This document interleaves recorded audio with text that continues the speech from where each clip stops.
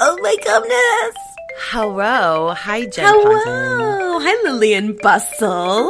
Hi. Do you want to do a podcast with me? I would fucking love to do a podcast with you. What should it be about?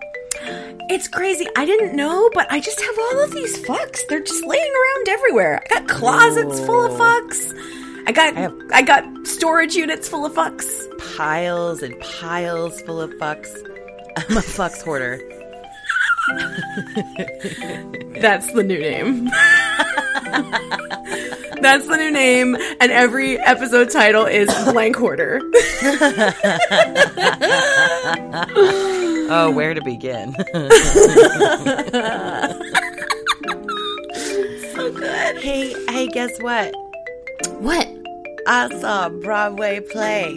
Holy ever-loving fuck. Yeah, you did. Tell me all about it. Broadway. Oh my On God. the Broadway stage. Okay. Which is also a very good liaison. Nope. Segue. A seg. Sure. It's a good seg. It's a good seg. So shout out to our friend Marty J. Cooney, who every time I see her, she's like, I would listen to your podcast, but I don't want to, is basically what she said. Fair. I don't even think I ever listened to a podcast ever until like 2016. I was very, very, very far behind the curve. Same. But I was like, it's okay if you just don't say anything. Like, you don't. This could be an inside thought. This could be an inside thought.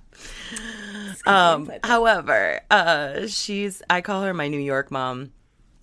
She played my mom in the first show that I did when I moved up to New York, and has been there for me a million different ways. She moved out to California. She's back in town. She got tickets for me and her friend to see Hadestown, and it was so beautiful. And when so normally in theater, for people who don't know, if it's Broadway and it's a big name or someone who's like won an award or something, sometimes when people walk on the stage, everybody will clap and you have to hold for it for a second. It's not my favorite tradition. Like a guest star on an 80s sitcom. Yes, precisely. Like when Tom Hanks was the weird drunk uncle on Family Ties. However, what happened? What happened? Wait, what was his other one? Not this time. No, I don't think so. That's what it was. I got a wheel wet wagon. Fred Willard. Yeah, so, okay, but I understand it because there are some people for whom you can't help yourself. Like, when I saw Alan Rickman on stage and he walked on stage, I literally went, whoa! Like, I made a noise out loud, and my hands did this whether I was. So anyway, like, some people feel like it's a little bit like clapping when an airplane lands, but it's theater, and everybody's there to share this experience. However, so it would be natural that everybody would go batshit if just Andre DeShields walked on stage. He is the older guy who plays Hermes in Hadestown. He's essentially the narrator, and he has a long and storied life of being a performer, and has only just recently, in the last couple of years, won a Tony for Hadestown. So I was excited enough just to see him. But the whole, like, most of the cast comes on at the same time. I'm getting goosebumps. Literally goosebumps. Ooh, my skin looks so gross right now. When there was like a 5-minute warning. Oh, first of all, I just want to talk a little bit about like the process, because in New York, everybody's getting their vaccination cards checked. And what that means, you have to show things, but it's kind of on an honor system, right? Like, people are out there getting fake vaccination cards, but you do have to stand in another line. And Marty doesn't walk really well. So thankfully, a lovely security guard lady came and scooped us up, and she was like, oh, ma'am, you stand right there. I'm coming to you. I'm going to take you in the secret way. And it turned out... It turned out that, like, a very handsome police officer watched us getting out of a taxi, and he went and got her for us so that she could bring us in the other way and that Marty wouldn't have to walk all the way around. So that was, like, also almost crying just thinking about that. And yeah, so you had to show all your stuff. Serve and protect, bitch. Yes. I think that everything started about 15 minutes after 8 instead of Broadway houses usually hold until 8:10. So this took a little bit longer. I had forgotten how ridiculous the lines for the ladies' room are. Especially in historic. It was at the Lunt Fontaine, which, by the way, I realized is the theater that was right next to that Harlequin Studios that was such the horror show that I told you about. I was standing outside of it, and I was like, I used to hang out in front of here. Why did I hang out? Oh. And I put that to it. So, blah, blah, blah. Everybody went nuts. Like, there was a 5-minute warning that was basically like, for real, don't take your masks off. For real, we know that you've forgotten how to do this, but like, turn off your fucking phones, ding dongs. But in like the most lovely announcer lady way, somebody came over the loudspeaker, probably the stage manager, and yeah, the lights went down, and the musicians came out, and people were like, hey, and then the cast came out, and people didn't stand up at the beginning, but the cheering and the joy and being in the audience and creating that, and also watching everybody on stage just like their hearts blossoming open and just accepting all of it was why I ever did theater in the first place. And I'm crying thinking about it right now. And the show is beautiful, and the show is very sad, but it was so good. It made me so happy that I don't even know if it was good. Does that make sense? Yeah, absolutely. Right. It was such an emotional experience that it does not even matter if you were basically watching fucking One Fish, Two Fish happen on the stage. It's beautiful. Turn off the dark. Shit. Oh my God. Actually, the boy who played Orpheus apparently was one of the original Spider-Mans, which is okay. Amazing.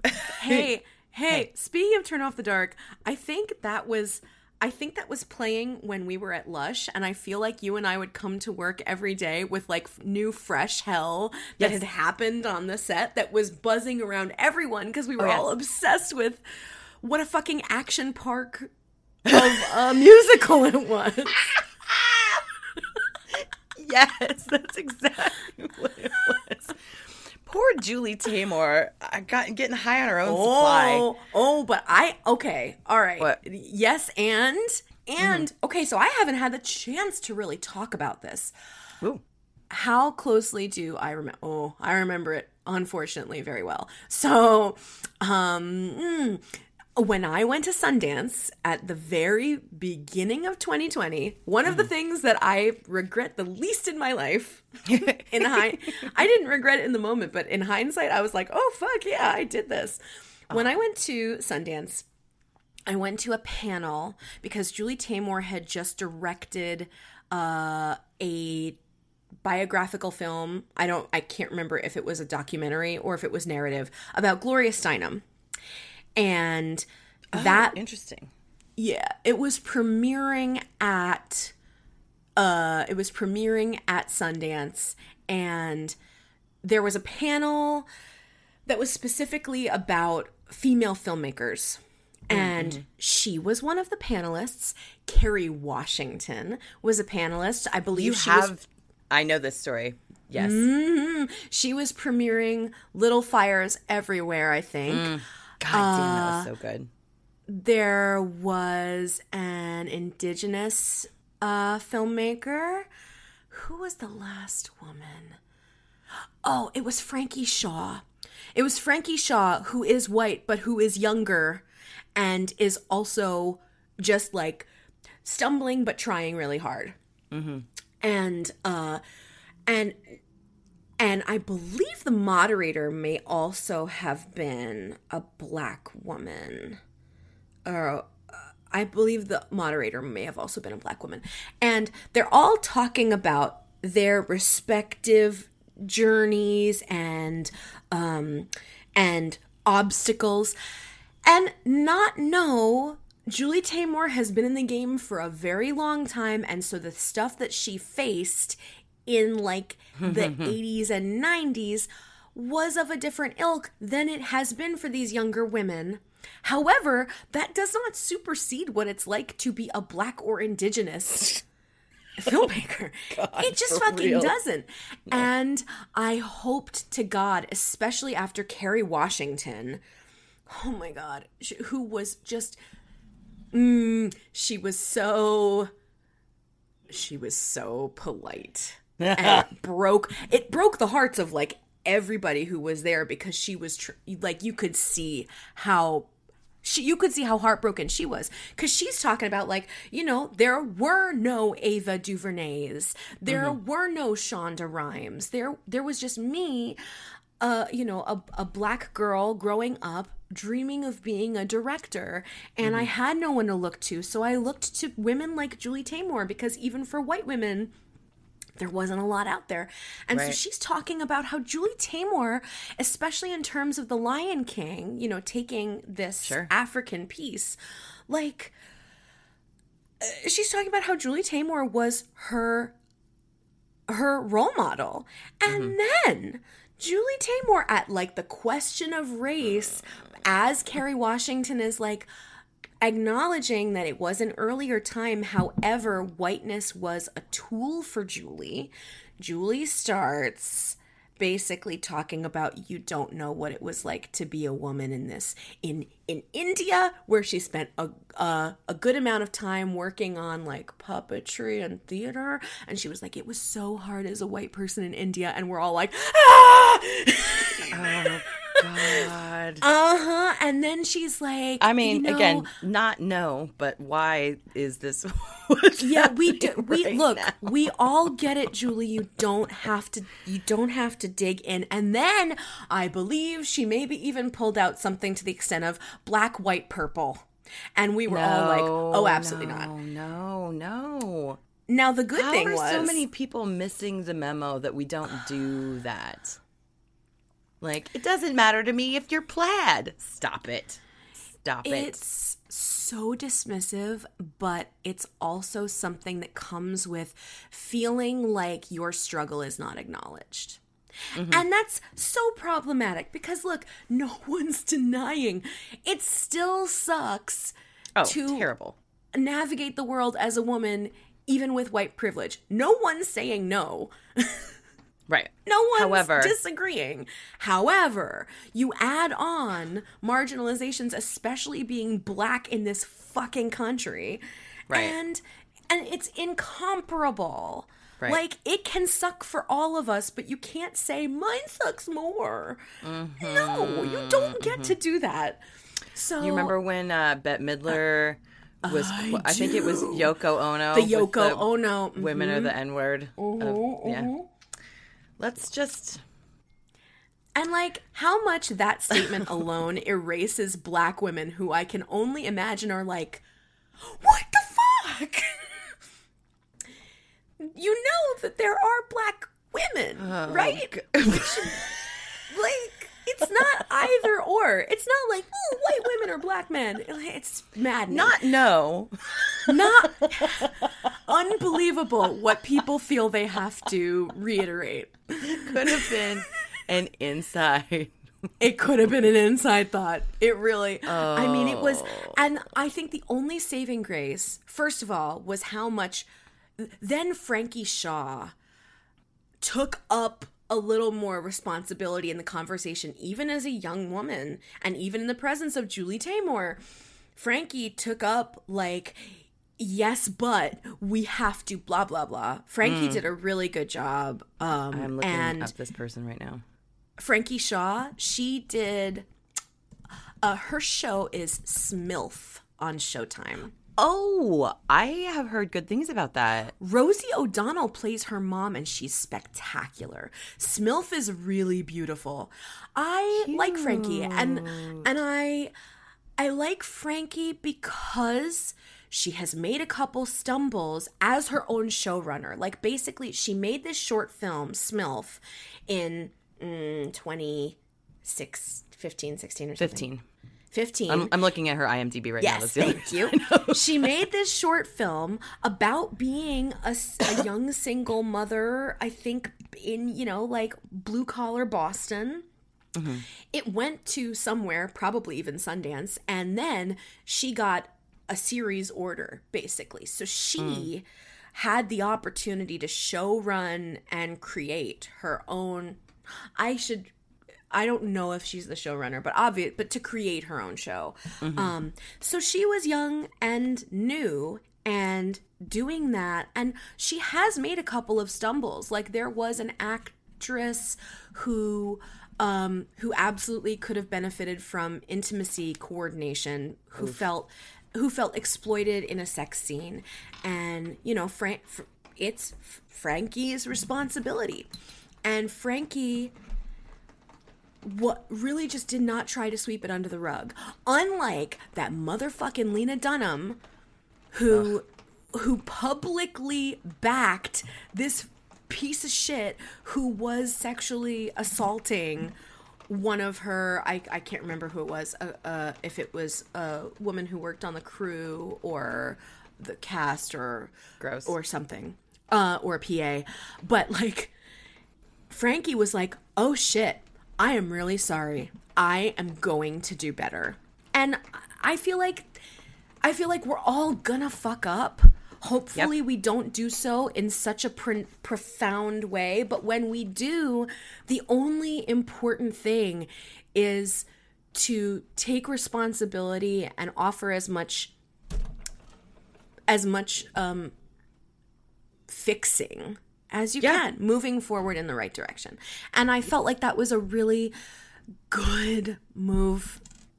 I felt it spoke to her character. So she took that role up in this panel, and the only other saving grace was that the entire audience was mostly young women of color who were, like, amped to be supporting Kerry Washington, and so you could feel the ire in the room as we were all like, what the fuck are you talking about? Oh my God. It was very disappointing. So, all that to say, right. It was a lot of fun to indulge in Schadenfreude when Spider-Man Turn Off the Fucking Dark was just plotzing its way. Speaking of which, speaking of theater faux pas. Yes. Fuck buddies. Lillian and I have a very exciting heads up for you. We are starting a second podcast called Dreading the Boards. Forsooth. Forsooth, I say. Exeunt by a bear. These are going to be exclusively interview-based episodes where we talk to people from all walks of performance about the craziest things that have ever happened during a production, including film and TV.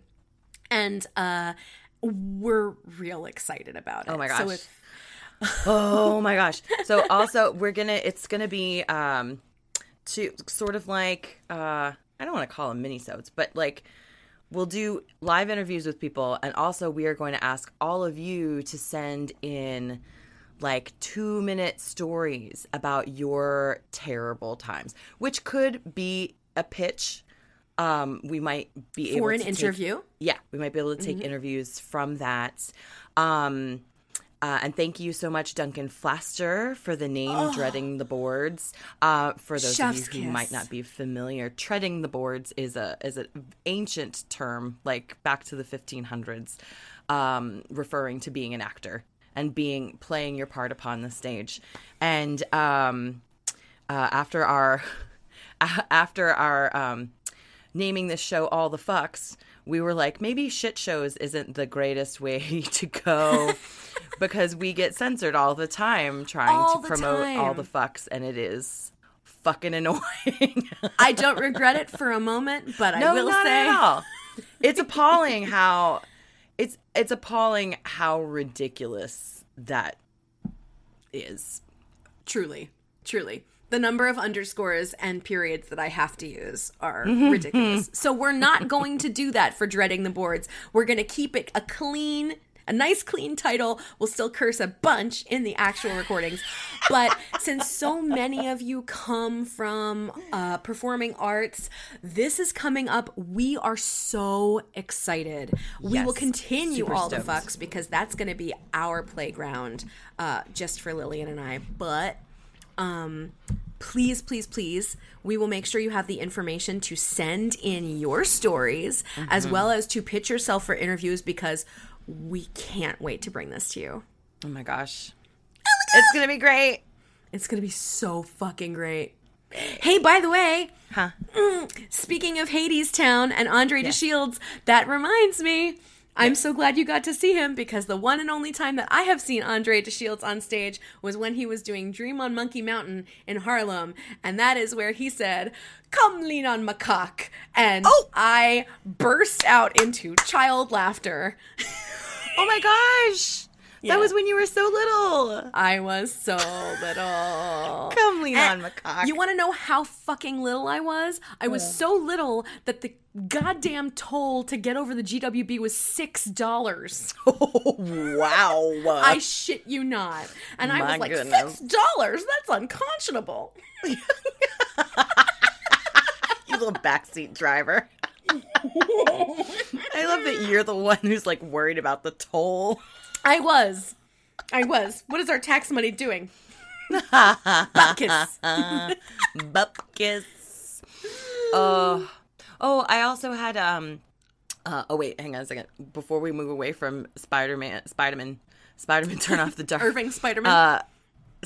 Irving Spider-Man. Marty was trying to tell me about how she started watching What We Do in the Shadows.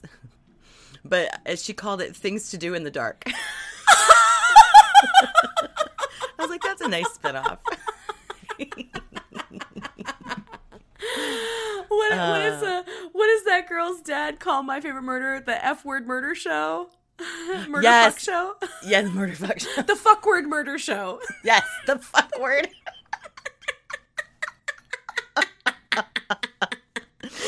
Things to Do in the Dark. Best. So good. And then last night we went to go see Drunk Shakespeare, which is a retelling of Hamlet wherein they make one of the performers get very, very, very wasted. And then other things can happen, like little wrenches get thrown in, like they have to do challenges and stuff during the show. It was delightful. You would really love that. God. Oh, that's so funny. I have a neighbor whose daughter is the stage manager for Drunk Shakespeare. Oh, well, bless her heart. That's There's a lot of so stage management. Funny. So you loved it. Oh yeah, I saw it for my birthday a couple years ago, but I was like, Marty's gonna love it. She's a huge Shakespeare fan. Oh, that's great. Oh, that's so great. Mm. Yeah, I have a really sweet neighbor whom I've only had the opportunity to get to know when we take our dogs out, and she's so fucking sweet. And she's like, "Oh, you're an actress. My daughter, she's a stage manager. Have you ever seen?" And I'm like, "I don't go see things." Yeah, you don't go see things. I don't go see things. But oh my God, my little heart. I've also heard that Waitress coming back with Sarah Bareilles is stupendous. Yes. Who did I just? Amy? No, I don't know. Somebody I know just saw it. I like that music. Yeah, no, it was Amy. Because we were talking about trios, and there's a trio song in Waitress that my a cappella quartet is down to 3 right now, and there's some really beautiful 3-part harmony for the Fates in Hadestown also, like nice. Oh, so good. The music is so good. I don't know. I like Waitress. It's cute. It's a cute show. I've never seen Waitress. I've never seen Hadestown. Hadestown. Purdy's Town. Did you watch the Tonys? No. But I have to say, I've never been a Tonys watcher. I don't like award shows. I used to watch the Tonys when I was unable to see actual theater. That was when it was exciting for me, when I lived in Florida and stuff. I feel like that is absolutely what gets what gets high school and college theater kids to watch them is the in access, especially in other areas of the country, the in access to Broadway. Sure. And so they get the cast albums and they learn all the songs, and then I don't know. It's not something that I've ever followed along. I watched the Oscars for a few years when it was like a thing that my friend group did, but I prefer to follow along on Twitter and watch the hot takes. That is what I like doing. That's fair. That is fun. I got to see the dress rehearsal for the Tonys one time because I had two friends from York High School who were working for the American Theater Wing at the same time. There's only like 10 people in that whole office, and two of them were my buddies. So that was really fun. Yeah, it was like we were sitting. Well, it wasn't good seats. We were like all the way in the back of Radio City, but it was still really cool. You got some seats. Some seats. That's a fucking Zuckerman's Famous Pig. That's what you should sing. Don has been wanting to do that song for a very long. Are we going to do it in our barbershop quartet? We absolutely should. I feel like there was one more theater thing that I wanted to talk about. Oh, just I got to sing. So lots of 3-part harmony in both those shows, and I did get to sing at a garden party with my friends Alina and Amy, who we have been singing together for like 8 years. Which is so wild. It is crazy. I can't believe it's been that long. We've seen some shit. Yeah. Yeah. I remember seeing you guys in the Fringe or whatever. Oh, yeah, the Midtown Festival. Mm-hmm. Yes. When we wrote our own murder mystery. It was so cute. It was so cute. Hey, I have to plug something. By the way, my beloved friend Lisa is such a great Virgo. She's the ultimate Virgo. She is a perfect planner. Everything is incredibly organized. The events, the way she like links people up and organizes like dinner parties and shit. She's spectacular at Virgoing, and every year for her birthday she organizes something super incredible, and sometimes I can take part and sometimes I can't. But this year was a belated celebration of her 30th, and so what she did was a murder mystery in a Zoom, and it was like I don't know, cute. So cute. And so like I guess you purchase a digital pack that gives you special YouTube, password protected videos. Oh my God. Right? Along with the PDFs of all the characters and all the questions that you're supposed to ask each other, and like the response that you give if you are the murderer, and the response that you give if you're not. And she hosted this Zoom party that was an 80s murder mystery, and I was like, how good could this be on Zoom? But it was so great. That's so fun. Oh my God. So I want to plug that if you or anyone needs something fun and social to do across distance or across pandemic, like it's a fucking musical chairs as to why we would need to not be in person, a digital murder mystery was a fucking blast. And then you just like share your screen when you play the video, and everybody gets the email PDF of who they are and what they're supposed to say, and we all show up and people put up backgrounds and we dressed in character, and it was really fun. Oh my God. I have only played so back in the 80s that used to come in a box. It was called How to Host a Murder, and I didn't realize until the mid-2000s when I started looking for them again that they were out of print. The one that we played in high school with all of my theater dork friends, it was like a Roaring Twenties thing. And of course, it was elaborate. But the one that I have in the basement that we have never even opened, which I got off of eBay probably 12 years ago, is a licensed Star Trek Next Generation one. Oh my God. And I think that like at a certain point in our lives, it just got difficult to get 6 or 8 people to commit to do any fucking thing. Yeah, right. It's a lot. It's a lot to expect people to like show up and be ready. I don't know, man. There are people who do like, there's people who get together every week for Dungeons and Dragons things. Yeah, but that's a very specific personality. No hate. We know those at specific all. personalities. I know. Oh, right. Right, true. Maybe they're spending all of their, like, nerd spoons on D&D. Oh, that's real. I have nerd spoons, too. Right? That's amazing. Yeah. I can't get nerdy about everything. That's I can that's a good barely point. get nerdy about one thing.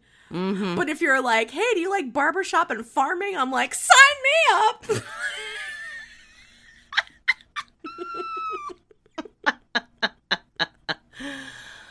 Oh my God.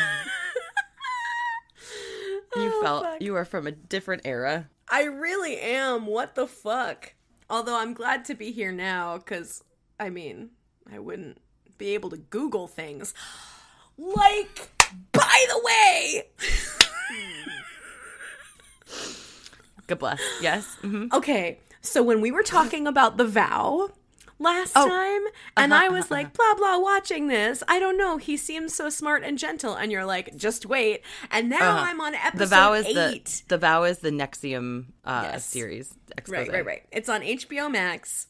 It's good. It's enraging. It's and I'm now at the point where this dude has shown his ass so fully, and I'm like, so you mentioned, did you get to the part about the multi-level marketing scheme? What he was doing before he started a goddamn sex cult? And I was like, no. Well, I have now. And also, the fact that no one had Google at the time that this man was starting his buffoonery. That is a big part of why he was able to scam everybody. Absolutely. Absolutely. I mean, I barely had Google when I got scammed. Right. So there's that. Yeah. And this is not a great story because now I can't remember the name of it, but I was watching, I told you I was watching the expose about that like Lonely Hearts scammer guy who married like upwards of 12 women. And they actually did build a website. They built a website about this man listing all of his different names. And like, if you Googled him, if you bothered to Google him, the website would come up. But these women just weren't. No. Dude, that's the first thing that I do with anything. Yeah. Like, even if somebody's like, do you want to collaborate with me on a thing? I'm like, what's your Instagram? Like, I need your maiden name. Absolutely. Last 4 your social. And a security deposit. Thank you. I do need a security deposit. Or an insecurity deposit. 100% Yeah, it's crazy. And like in watching this and in watching how he does what he does. And like also thinking about the 10 hours that I spent listening to every moment of the life and times of Jim Jones. Oh, yes. And I think about how they are, like, they kind of get away with it because they're technically doing good things. Like, Jim Jones did so much good shit, which is crazy. But it's why people trusted him, because he actually, like, he walked the walk, and then he did a lot of coke and a lot of speed, and he went insane. I wonder if that also is part of Keith Ranieri's situation. Oh, drugs? Yeah. I don't know. Yeah, no one's sure. mentioned it yet. But, you know, Karen Kilgariff of My Favorite Murder constantly is like, yes. And then the drugs started. Yeah, and that's when people started dying. Like, or being locked in rooms or whatever. But, like, Jim Jones did a lot of good shit. And again, the stuff that they teach in NXIVM is legit stuff. I mean, obviously, like, the offshoot programs, but, like, how to be a man and how to be a woman are fucked the fuck up. Yeah. But, like, the course that was everyone's entry drug, that people, like, became proctors for, was really, I mean, it was self-actualization. It was, it was what you would do with a life coach. Right. Yeah, for sure. I know, because I've taught that shit. Yeah. And it's really good it's so good for you. It's good for everyone. And so, like, that work helped thousands and thousands of people. Right. Yeah. It's just like, I mean, it basically is manipulating your own neuroplasticity in a way that when you do it right, it's thrilling and empowering.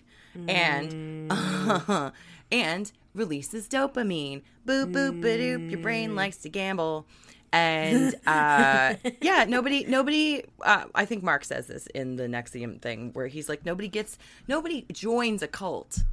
People get in a group of people that sometimes, like, feels exclusive and feels special and feels empowering, or, like, feels challenging, and, like, that's why people get into it. The LuLaRoe documentary was really good too. Did you watch it? Not yet. I'm really excited. Lula Rutrow. Lula Rutrow. The amount of screen time that they actually give the LuLaRoe lady and her husband. I mean, it is definitely one of those things where it's like, give them enough rope and they'll hang themselves. Have they been arrested? Did they do? Is it illegal? They've been sued a whole bunch, specifically because of one thing that happened. I don't. This episode might just be about documentaries that we like, which is also okay. I'm happy to do that. Again, it started out good.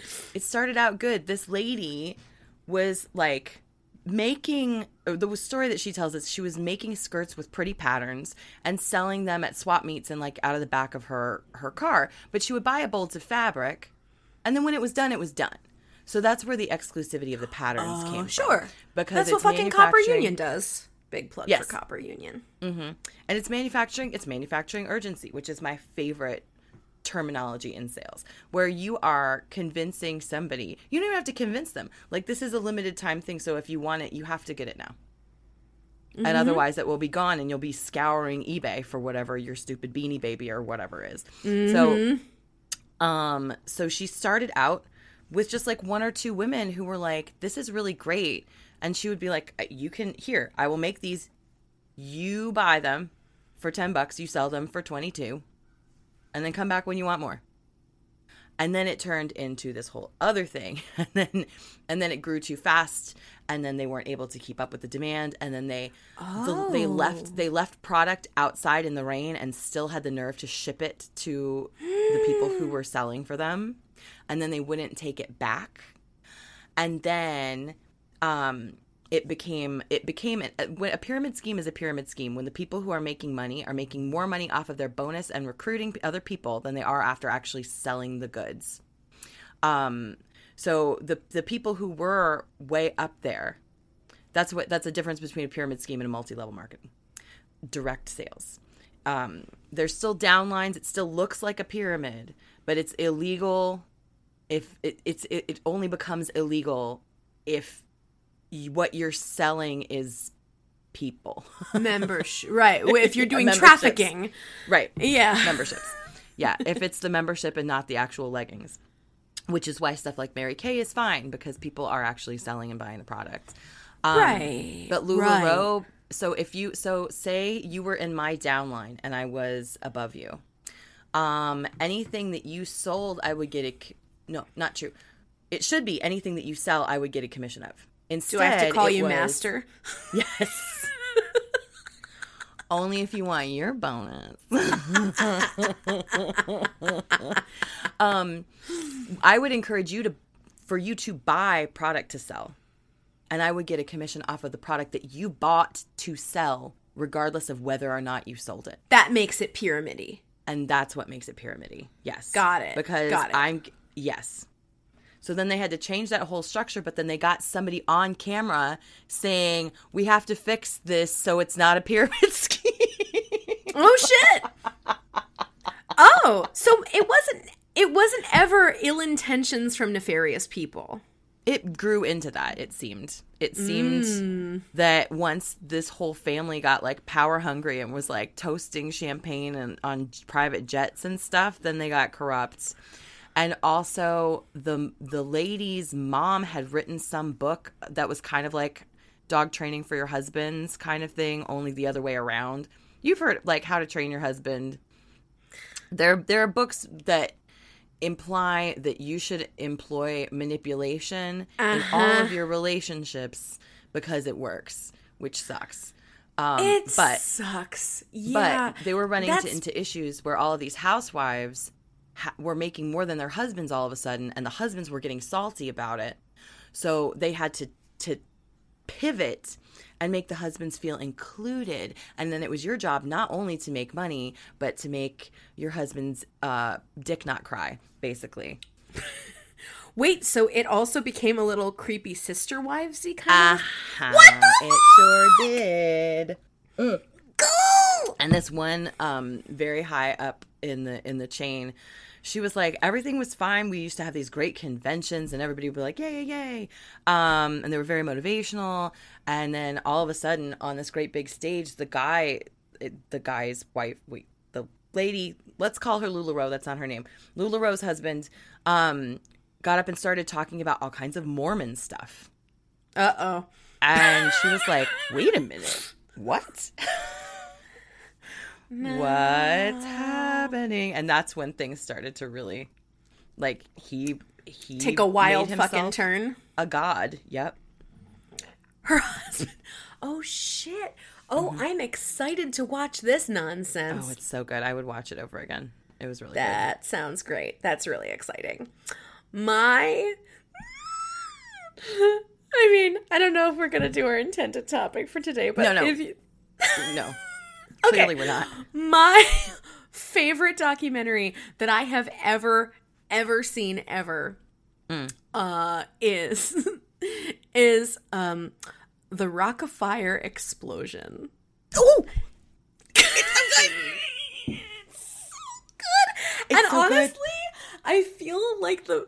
I feel like you're the first person I ever told about it because it's so fucking bananas. It's so bananas. Niche. Oh, so take it away. Okay, so it depends on where you're from and what your age is, but basically people my age from the East Coast, Chuck E. Cheese, the animatronic band, Chuck E. Cheese and all of his bandmates who perform shows during birthday parties, when you're eating pizza, blah blah blah. So and it used to be section. What I've experienced in recent history is that Chuck E. Cheese's are much smaller and piddly than they used to be. It used to be like this big room with like multiple family-sized tables, and then the main stage was there, and a huge like 5 people-sized animatronics would play a whole half-hour, 20-minute show. Right. And then you would go to the arcade and spend your tokens, but that was in a totally other room. Now everything's in one room, and it's like one mouse in the corner being sad. Oh, God. Wait, hang on. Wait. When's the last time you were at a Chuck E. Cheese? When my niece was... I went with my niece and nephew when they were kids, so probably 10 years. Amazing. Yeah. I don't think I've been to one since I was legit like 10. Oh. So I am remembering the glory. Oh, admittedly. Yeah, it was great. And weirdly, there was like a cheese maze that went underneath the stage at our Chuck E. Cheese. So it was like a crawl through thing. That sounds terrifying. Well, it was even more terrifying if you got stuck in there when the band started, because all you could hear was like banging and clanging. Yes, that's exactly right. It happened to me one time, right around the same time that I was afraid of the sound of toilets flushing. I don't know why. If I was alone in a bathroom and I had to flush a toilet, I would flush it and then run. I don't know if I thought it was going to get sucked into the toilet or what. But loud noises were very upsetting to me for like second grade. And I got stuck under there when the band started to play, and I probably wet my pants because I did that a lot too. You've thrown so much at me in the last 20 seconds. That was a lot. I don't even know what the fuck just happened. There was an irresponsible maze underneath a stage full of electronic equipment that could start a fire. Sure. 100%. That children were not monitored and kept out of when said equipment started. No. And you were afraid. And there was only one way in and one way out. Dreadful. That's like the worst touch tunnel ever. Oh my fuck. Well, I mean, your impetus about the toilet is not the worst thing in the world, because technically, if you don't close a lid, that thing has a spray radius of 6 feet. I know. So something that I enjoy doing is shutting the lid. When, of course, there is a lid, which in public, there rarely is a motherfucking lid. Right. But sometimes. Yes. Toilets. I was also very afraid of soft-seated toilets, which I Valid. still am. That's disgusting. Why did they ever exist? Because then at some point, the vinyl cracks, and then what you're left with is a porous surface that can absorb all the... And you're left with jagged edges of vinyl right, to slice your hiney open. Like, what? And some of them weren't just vinyl soft. Some of them were like shag carpet, right? Ew. I don't remember that. I remember that on the top of the toilet lid, not on the seat. Have you sat on a rug toilet seat? I want to say yes. Ew. That wouldn't shock me at all. Okay. So Chuck E. Cheese. I haven't been there since I was 10. It used to be built around this show. But Chuck E. Cheese developed from a location that was mostly in the middle and south of the country, I think, called Showbiz Pizza. And Showbiz Pizza existed, I think, maybe even into like the mid-90s in certain places that I did not live. Showbiz Pizza was the blueprint for Chuck E. Cheese. Yes, and they even had very similar jingles. Because it was like, Chuck E. Cheese is where a kid can be a kid. And then Showbiz Pizza was like, Showbiz Pizza, where something, something, something. Right. I remember the first time I saw an ad for Showbiz, I was like, what? That looks like a ripoff of Chuck E. Cheese, but then it's the other way around. I think it's because... Yeah, exactly. I think it's because the company that made Chuck E. Cheese was buying Showbiz Pizzas. And so they bought the animatronics and they bought the whole layout of Showbiz Pizza. Showbiz was like the beta version, but it was very successful. And so their band... I don't know if you... Sorry, you froze up for me for a second. My internet connection is apparently unstable. Ooh. Should have put down an insecurity deposit. Hindsight's 2020. Showbiz Pizza was the bones of Chuck E. Cheese, and I forget exactly how the handoff went. But Showbiz Pizza was created around this man who was inventing, basically, animatronics. Like, animatronics at the time of Showbiz Pizza was not nearly what it is now. And this dude was like the inceptor of all of it. And his dream was to make these characters who were like really lovable, and he programmed all of them, and he designed physically all of them. So basically it was giant robots with a whole with a karaoke list of songs, essentially. That was what Chuck E. Cheese bought. So they didn't buy the actual characters. Because if the characters have remained this dude's IP, the guy who created them. And it's why everyone in Chuck E. Cheese looks a little bit, because some of them have different skins, but some of them have like the same skins, and then they have kind of just been like altered a bit from Showbiz Pizza. And the band at Showbiz Pizza was called the Rock-afire Explosion. And the lead singer is a bear that looks like he's from the fucking Jamboree at Disney World. The Country Bear Jamboree, yes. Country Bear Jamboree. Like, to the point where I'm like, is this stolen Disney IP? It might have just been the same person who like made it. They might have worked with somebody who made those things. Oh yeah, he definitely looks like it. Like, which is why there's always a little bit of a cognitive fuck up in my brain. I get that. So the lead performer is this Country Bear Jamboree Bear. There's and the drummer is a gorilla. And there's also like a beach bum bear who's like a surfer who I think plays the bass, and there's a girl mouse on keys. Right. Is she the mouse? She's something, but she ends up becoming like the cheerleader one. Yes. At Chuck E. Cheese. It's so creepy. It's so creepy and wild just to see all of that. And also, like, it's his art, so I get it. But to see how deeply invested this programmer, this creator, is in these characters and in, like, what they would do. Because he also programmed in patter. Like, it wasn't just the songs. It was also, like, little scenes that they would do. Mm-hmm. So fucking wild.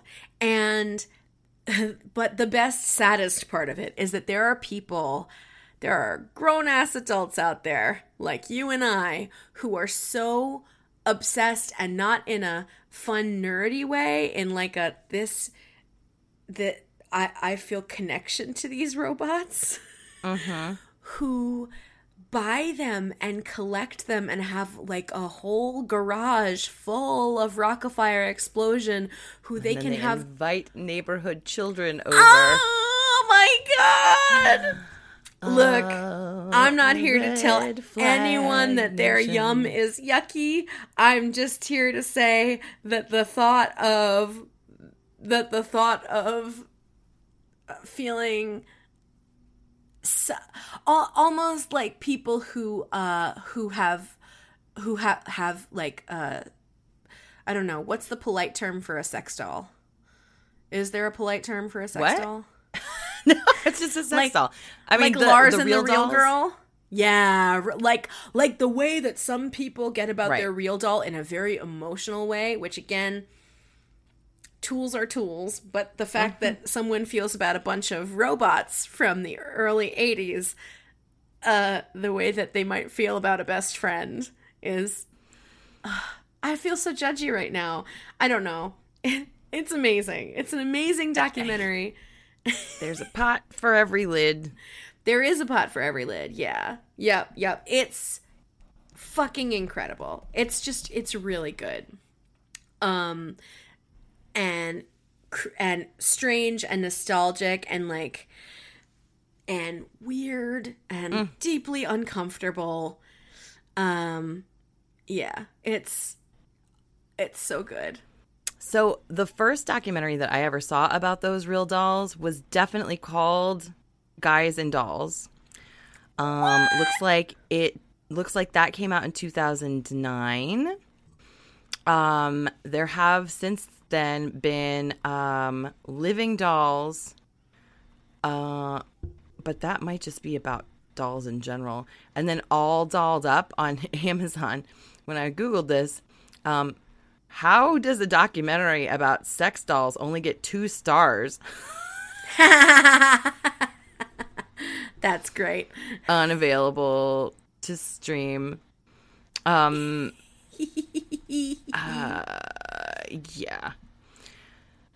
But that Guys and Dolls documentary is very fascinating, and it is something like, I don't know, for any documentary about fringe stuff, everybody goes in to be like, oh my God, what? But then you're like, well, that's kind of sweet. Like you, this is the universe meeting you where you're at. You know what I mean? Mm-hmm. Yes. There is a pot for every lid. And of course, like the heart and soul of a documentary is always how much the people who are into this exact niche are profoundly emotionally affected by access to that niche. Yep. So like I can definitely recommend that documentary. I that's also watched. Well, I feel like I've talked about this one before, but the ferret documentary, Ferrets: A Pursuit of Excellence. You were supposed to dollop me on this, and you never have. Oh, seriously? If you wish, you could spend the rest of this episode dolloping me on Oh my ferrets. God. Okay. So I'm pretty sure that it's available on YouTube, but this documentary came across my path the same time as the Trekkies documentary did, which is about Star Trek. Now? Trekkies? Trekkies. Yeah. Yes. Okay, great. And again, I will say I don't feel like the person who was behind the Trekkies documentary approached it. That one felt a little bit like, haha, look at these nerds, as opposed to, from like an outside in versus inside out. Definitely, there's an outsider's point of view. But regardless, still a great watch. And there's a Trekkies 2, which I think was just as good. But the Ferrets: The Pursuit of Excellence is about people who breed ferrets for ferret competitions. Who knew? Ferrets don't have to be purebred. They don't have to all they have to do is look nice and behave well. That's literally, like, they have to have whatever the requisite teeth, tail, coat situation is, just like with a cat show. But nobody's worried about the pedigree of your friggin' ferret. Right. Like, if we applied that to dogs, then Bear would be an all-star champion. So they just have to look nice. So there's this lady who basically says that her secret is, like, using tinted shampoo and conditioner. Back when that John Frieda stuff first came out with, like, the blonde shampoo. Yes. Yeah, that's, like, her secret to getting her white ferrets so bright. Oh, my God. And there's a lady who sings a song about them, and there's, like, ferrets don't live very long. So this one lady has, like, basically a filing cabinet of cremains of all of her ferrets that have died. I want you and Don to sing God Loves a Terrier from Best in Show. Oh. We were working on Kiss at the End of the Rainbow, so that fits in nicely with that theme. I love that song so much. The harmony on God Loves a Terrier is actually very complicated. Yes, it is. Mm-hmm. It's like the human voice version of a harpsichord. Yes. Yes, it is. We're talking about songs from various Christopher Guest mockumentaries. The fair. So I don't know. There's a moment where this lady gets bit on the face by somebody else's, God. And she's, like, bleeding, but she's also like, no, it's not the animal's fault. I should know better than to put someone else's pet so close to my face. Not no. I have to fucking tell you. I'm just interjecting with dog stories because I think you like them. So, dogs sneeze playfully. I'm going to tell you from experience, terrible experience, that a rabbit sneeze means your rabbit is, like, 2 days away from dying. Oh, no. A rabbit sneeze is you think it's fucking cute. Oh, which is unfortunate, because I told you had little bunny sneezes, which you did. I'm very glad you're still alive. But if a rabbit sneezes, it's like, oh, fuck, this rabbit has pneumonia. Oh, no. And it will go very quickly. A dog will sneeze all the time, and it's because it's happy. Or it just got a giant snoot full of dust, but like when Bear sneezes, it is a sign of playfulness. And so if I get, like, really cuddly and really close with him, and he's like smiling and he's playful, sometimes I can elicit a sneeze, and I can look in his body and see that he's preparing to sneeze in his little bear way.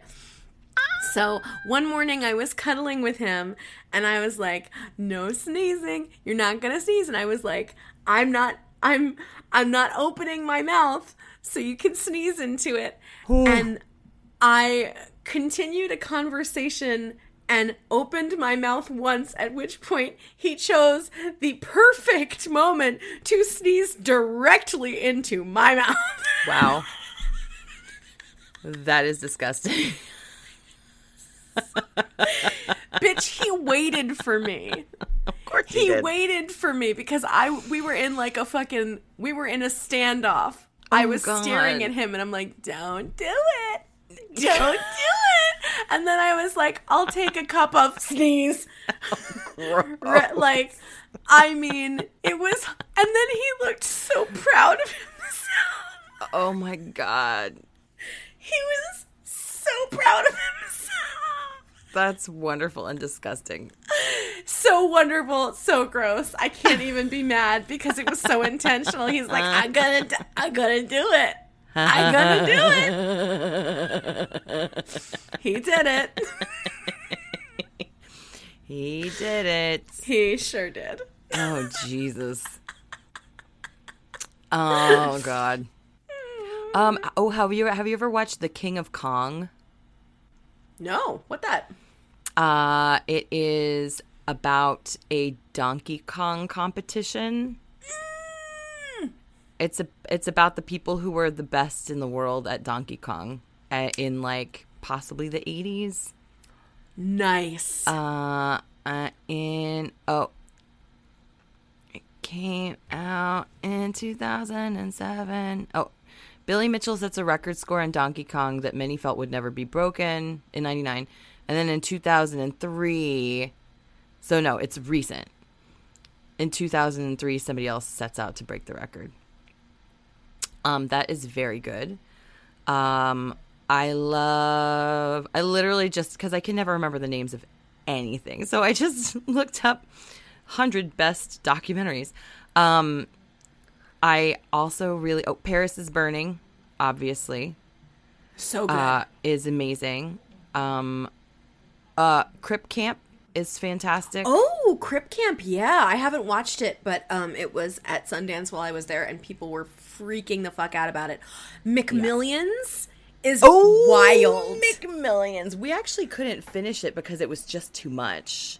It's so much. That's a heavy-handed.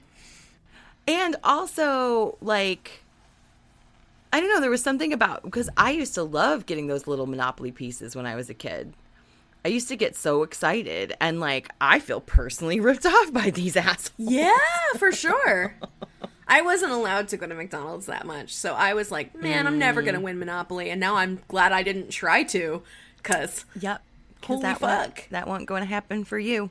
That was, although, oh my God, the mobster's wife, the whole time I was watching that. Oh my God.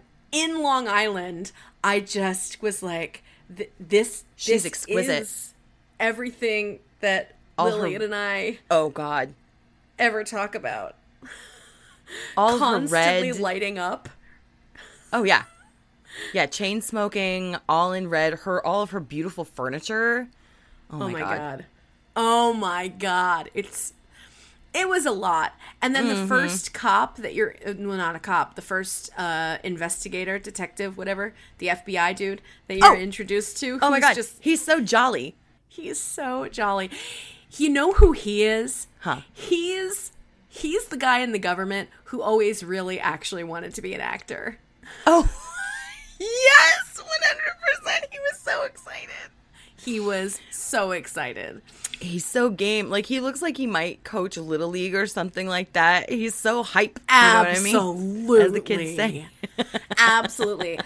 So McMillions is a documentary series on HBO Max that is about a giant scheme between basically two major players that allowed you to buy your way into winning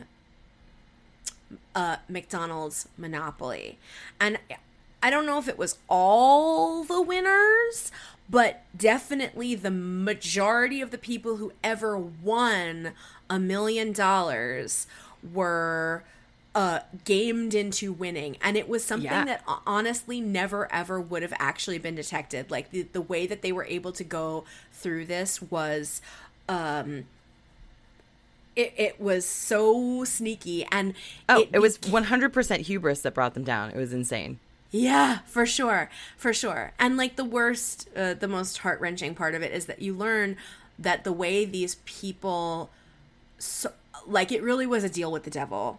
Oh, Because yeah. it seemed like you were buying $1 million as a favor, but what you were really signing on for was giving all of that money away and being in Like ethical a tax. Yeah. handcuffs. Yeah. It was culty. It was fucking collateral. Yeah. Uh-huh. Yeah. Absolutely. It's intense. It is all about the most batshit people in both Long Island and Florida. It's good and wild and intense, and that was excellent. I want to say, in terms of like disturbing documentaries, there's one called The Nightmare that's specifically about night terrors and night paralysis. Oh, no. Oh, God. And the fact that people have such shared experiences of what that is. That's so terrifying to me. And like, I think of that scary story that you and I read. You know the one I'm talking about. That I try and forget every day. I won't bring it up, but the fact that this experience by people is so universal in the way that it happens is fucking terrifying. And I really wish I had never watched that. So there it is as a recommendation. Great. For you. Thank you. I shall not watch that. I Don't. won't. No, really, truly don't. I mean, it's good, but yeah, don't. Did I tell you about Murder Among the Mormons? No! That's a Netflix series, and I don't even want to tell you anything about it because it's so bonkers. Like the twists and turns. It is, it has to do with like, church documents and people researching and like stuff that they found. These specific papers that changes the way, like the whole narrative of how Mormonism came into. Oh my God. It's so good. And it's very well done. It's very well shot. Nice. I watched about half of Wild Wild Country, which is about the Rajneeshis out in Oregon, It was either Oregon or Washington State. which turned out to be a death cult or an attempted death cult. I mean, it started out as a sex cult. Yeah, right. I just can't remember if anyone ended up dying. Actually dying. The story of the Rajneeshis is fucking bonkers. Yeah. Wild Wild Country's on Netflix. I'm obsessed with what Fire Festival was. So much that I wrote a pilot that is kind of off of that is inspired by the tiny Keith Raniere, basically, who began Firefest. This kid, first of all, is from Jersey, of course, comes from a ton of privilege, comes from some, bougie town here, and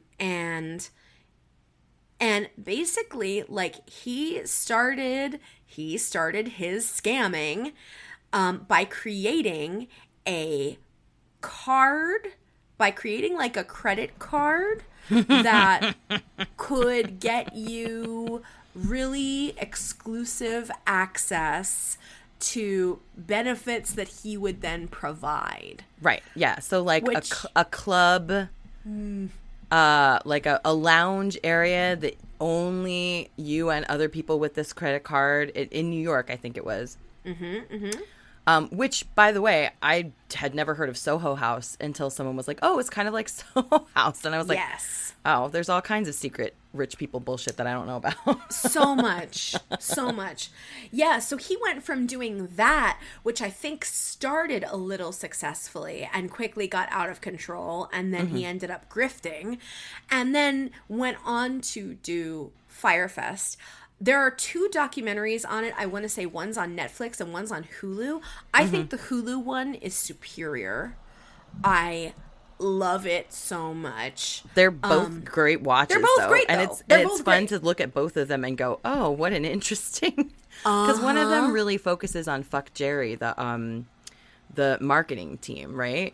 Yes, right. One of them is sort of from the inside out view, the employees, and I want to say that's the Netflix one. And the other one focuses on the attendees and like how they were grifted and exactly how it all rolled out, as opposed to working for Billy McFarland.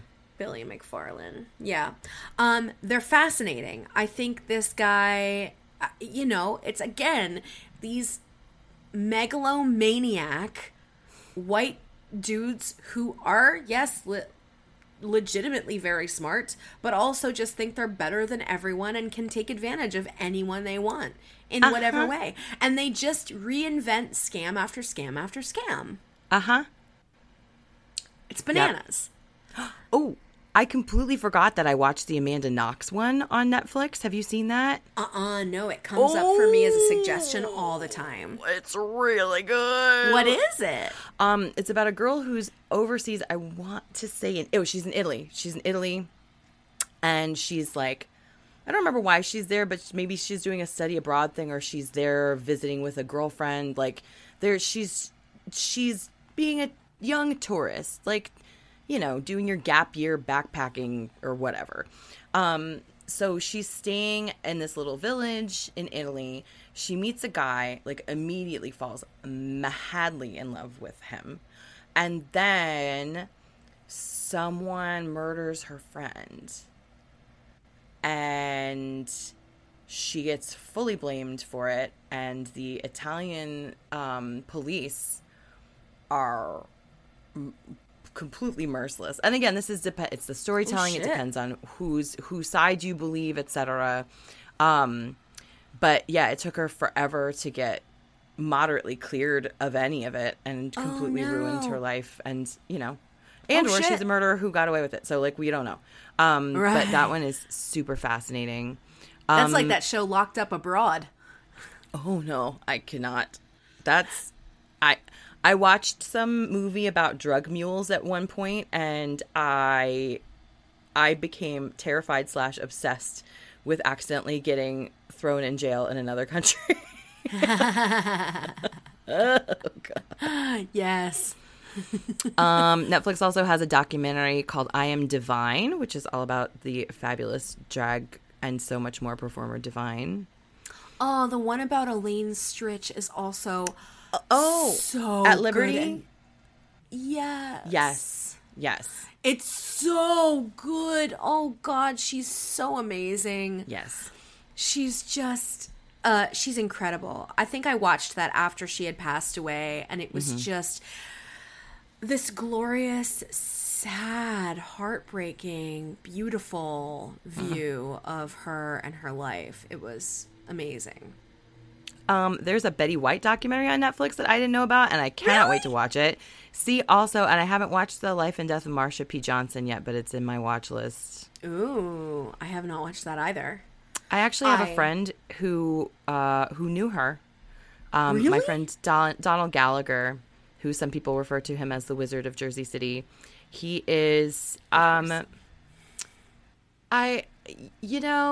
you hear people talk about queer elders. Like, he has seen it all. He's happy to talk about any and all of it. He was at Stonewall the night the riots broke out. The stuff that he's helped organize huge, like, anti-Vietnam protest, just like an amazing older man. He's part of the the Sisters of Perpetual Indulgence. Have you heard about this group? I actually don't know what their whole deal is, but I think it's kind of like a gay service group, and they wear these crazy like wedge-shaped hats. His poetry is amazing. His art is amazing. Oh, I feel like we talked about Don't Fuck with Cats at some point, right? You told me about Don't Fuck with Cats. I didn't watch it, but I did accidentally see it over someone's shoulder on a plane. Oh, and I knew. Oh no! I knew the. I knew most things about it at that point. Uh-huh. I don't remember how much of it you're able to see. Like, do they ever show you the visuals? They show the cats being scared as something bad is about to happen to them, and that was enough for me. That's plenty. So, Don't Fuck with Cats is violent. It's violent. It's socio-fucking-pathic. It's psychopathic. Was he in Russia? I think so, yeah. It's this young Russian man who's like late teens, early 20s, who tortures and kills cats and puts it on the internet. In not that any way would be unheinous, but in particularly heinous, awful, totally monstrous ways. And he puts them on the internet. And the only reason there's a documentary about it is because enough people on the internet were mad and angry and good murderinos and sleuths that the same way that people like Michelle McNamara have been able to do things like, I don't know, find the fucking Garden State the Golden State Killer. I'm sure there's also a Garden State Killer. There definitely is, for sure. These internet sleuths were able to piece together a whole bunch of digital evidence to catch this motherfucker. And it's a wild and crazy story, but the whole thing that it revolves around is this absolute fucking shit stain of a human being who does really, really, really terrible things that once upon a time you could just find on the internet. Oh yeah. That was like with the whole Faces of Death stuff. Like you might just accidentally, or even around the time when people would email each other things. No, I know exactly what you're talking about, and it's like the time delay until you see like fucking Reagan from The Exorcist or something. Yeah. Oh yeah. That's not what I mean though. I remember one of my friends? Are you really someone's friend if you send them so it was a video of a circus, and what the guy was trying to do was run and jump on a trampoline and then land on the back of the elephant or a horse. Either an elephant or a horse, it doesn't matter. What happens is he jumps and trips, and his head somehow goes entirely into the asshole of the animal. Okay, but someone is absolutely your friend. And that was like the first attachment I ever opened my entire life. That person is a ride or die friend. You only send your friends a video of someone propelling themselves head first into an elephant's ass. That, I feel like, was contemporary with the video of the monkey scratching its butt, smelling its finger, and falling out of the tree. You've never seen that? Oh, man. No, I did not. I will send that to you. No, what I'm remembering are email attachments or like a link that someone would send you in AIM. So it was like, I don't know, 2000 or whatever. Mm-hmm. And there was one that was sent, and it was like, and it was a little video, and it was like, or maybe you didn't think it was a video. Oops, sorry, I accidentally started the video of the monkey. That's some flash right there. That's some geriatric flash. Jesus.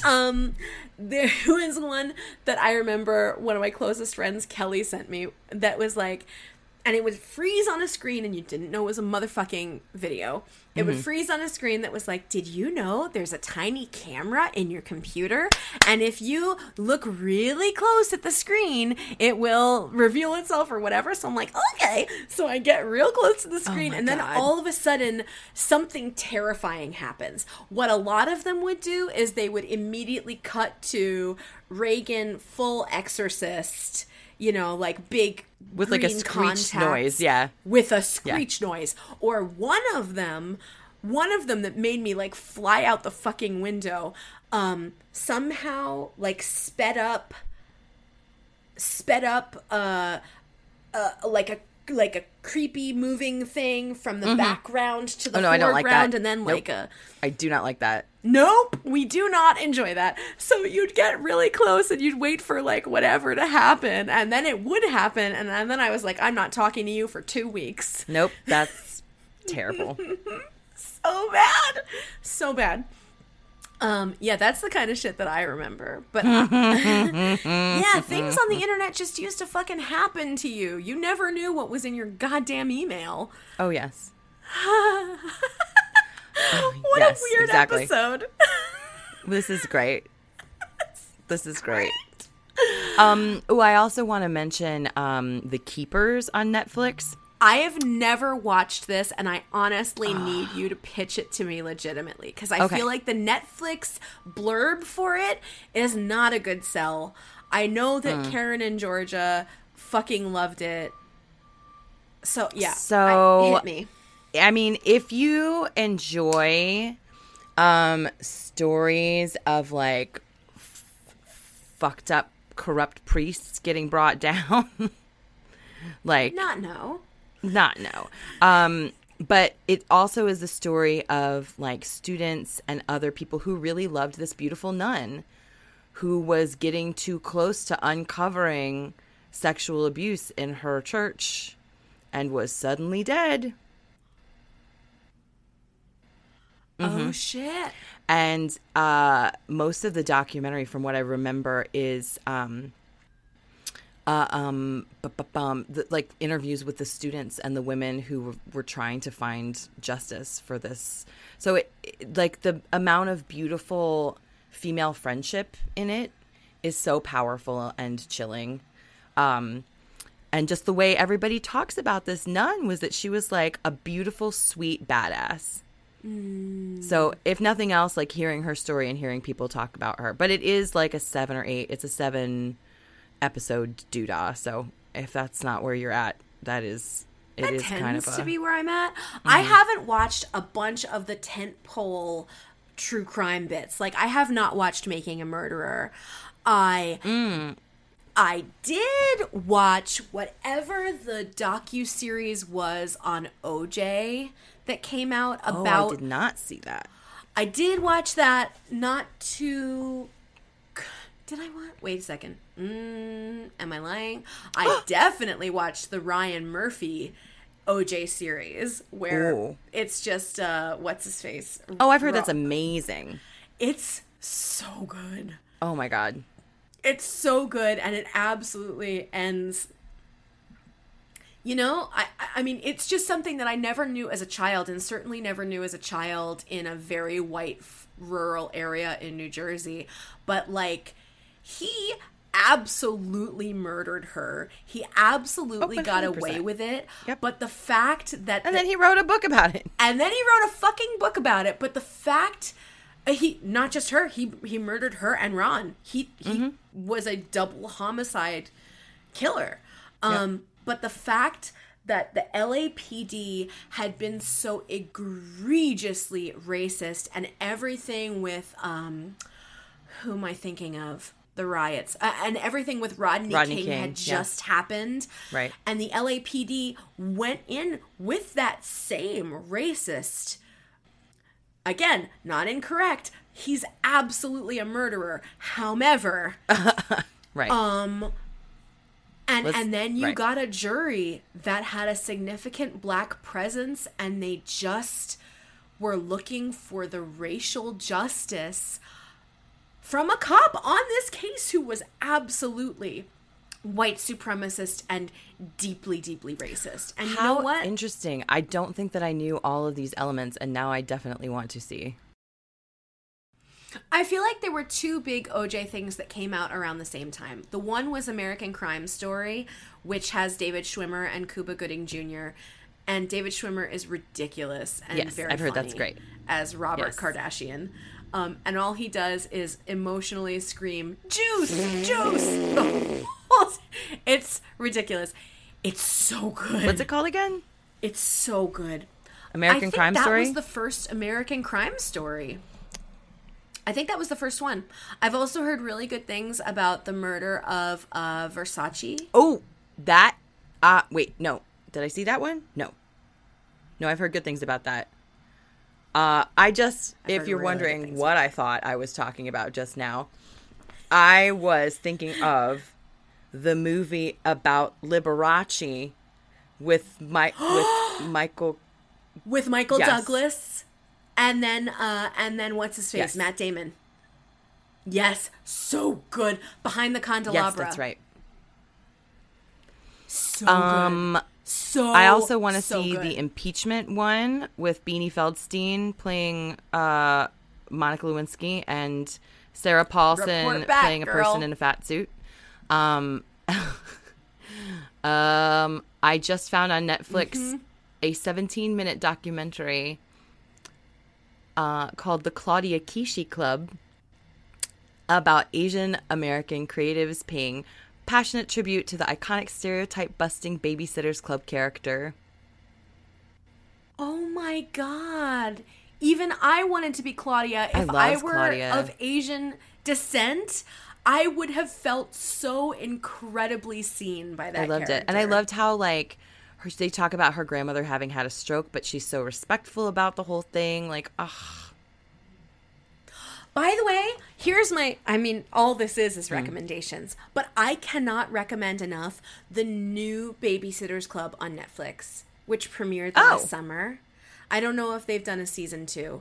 It's so great! First of all, grown-ups like you and I will love it and still feel like these are our characters. It's grown so well with time. You've got kids in there who are queer, who are non-binary.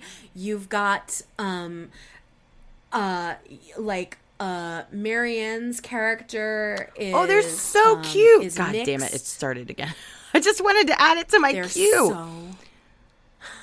They're so cute. It's really, really, really sweet and lovely and so feel good.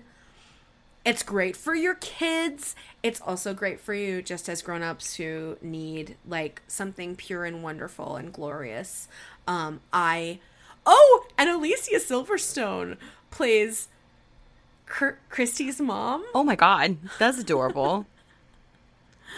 Yeah, she plays a mom. Who else is in there who's surprising? I can't remember right off the top of my head, but all of the kids have parents whom we would recognize. Nice. The kids are all so good. I love it so cute. Much. I will definitely check it out. Oh, there's also unrelated to because now we're just talking about TV. But the new season of Sex Education is out, and I can't wait. Oh, I never watched that You would show. love it. It's good. Yes, I did start watching that show, Never Have I Ever, although I was disappointed. Oh, and this is also a very good little seg here. I was very disappointed to see that they include a fat male character who ends up very much being like, I'm flailing and fat, and the punchline of every joke, and my own, so that's all as ever motherfucking disappointing, which makes me not want to continue watching this otherwise really great show about this Indian girl and her experience and just being nerdy and having all the fucks. Can't you just not be awful to anyone? I feel like no, somebody has to be thrown on the bus. I feel like I watched the first season of it. Is it the second season that gets weird with the fat kid? It might be I season don't 2. remember. Yeah, I don't know.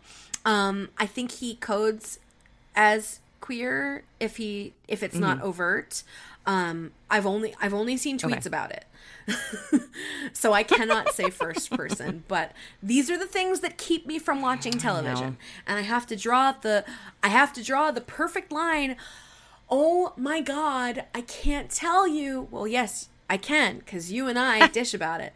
How much I adore 9 Perfect Strangers. And when we've talked about it, like so good. We did mention in the past that it's amazing that Melissa McCarthy is EPing this project and also is cast as Frances. I've never read the book. I don't know if Frances is overtly supposed to be a fat woman, but Melissa McCarthy gets to play a fucking BAMF.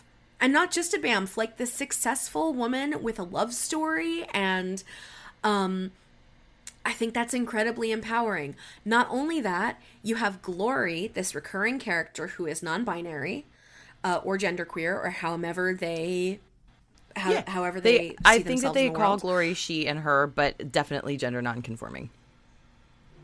Yeah, for sure. For sure. So there's Glory, and again, the plot has nothing to do with Glory's orientation. They don't mention or it identity. at all. She's They don't Australian. mention it at all. And it's the and it's the same thing for Frances, Melissa McCarthy's character. At no point does she ever talk about the size of her body, I don't think. No, I don't think so. There might be one moment where she like acknowledges it because it's like in conversation, but her plot has nothing to do with her being a sad fat woman. She is a sad woman who gets scammed, who gets catfished, but it's not because she's fat. And then there is a character coding as queer, this young man who plays a deceased family member whom this whole family is like looking to connect with, his spirit. And then he shows up and he's fat, and it has nothing to do with who he is. Or why he killed himself. Or why he killed himself. Exactly. None of these things have to do with these people's bodies, and the same I think applies in terms of the racial makeup of the group. I think it's glorious. It's such a great example of what I think we should be doing, which is like just fucking cast interesting people and also make it, make that intentional. One thing, my mom and I were watching the finale yesterday, and there are lots of scenes where Melissa McCarthy and Bobby Cannavale are in this pool together, bonding. And Bobby Cannavale, and they shot this in Australia. Bobby Cannavale is in the pool, splayed out on a big floaty, and he's Italian. He's swarthy. And my mom recoils, and she's like, I can't even watch him in the sun like that. Oh. And I said to her, Mom, you know how Melissa McCarthy wears like a scuba suit in the pool?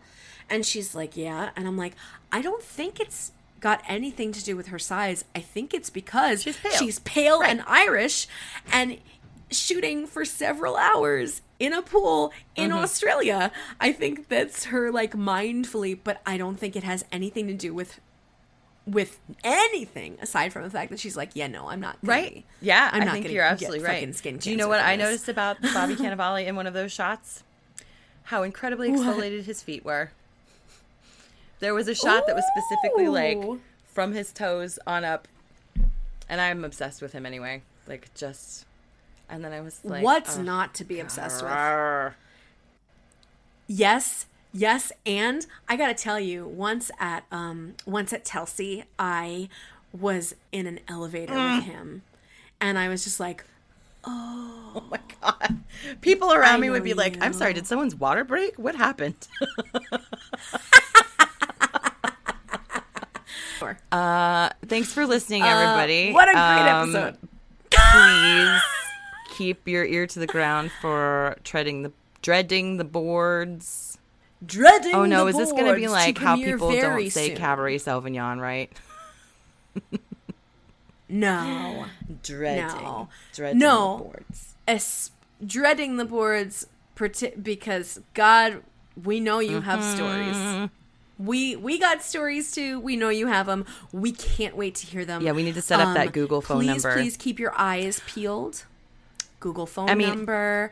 Also, if you hear this immediately and you want to send us something, dreadingtheboards@gmail. Yes. Dreadingtheboards@gmail or DM either of us, whatever. If you can record a voice memo, please keep it under 2 minutes. And again, if you have more that you want to talk about, just let us know that you'd be interested in coming on the show. That's it. That actually felt really good because I feel like I don't know. I love documentaries. I have long meant to like make a list of ones that I have watched, and this felt very much like cataloging that. Also, for friends of the podcast who follow me with burlesque stuff and who know Beau Britches, who is an amazing person and a wonderful friend. Beau Britches, you guys we miss you. We do. And you guys have heard Victor Devon because we have had him on the podcast in the past. If you want to hear those two having a great kiki, we burlesque the podcast, and that's short for White Elephant Burlesque, but it is WEB Burlesque. The podcast. Concise. And you can find it wherever you find podcasts. Recent episode with Beau Britches is really lovely. Yay! Oh, good plug. We love them both. Wee. All right. Bye, Great. fuck buddies. It's been real. Go watch some TV. We love you. Solace. It's the boob tube.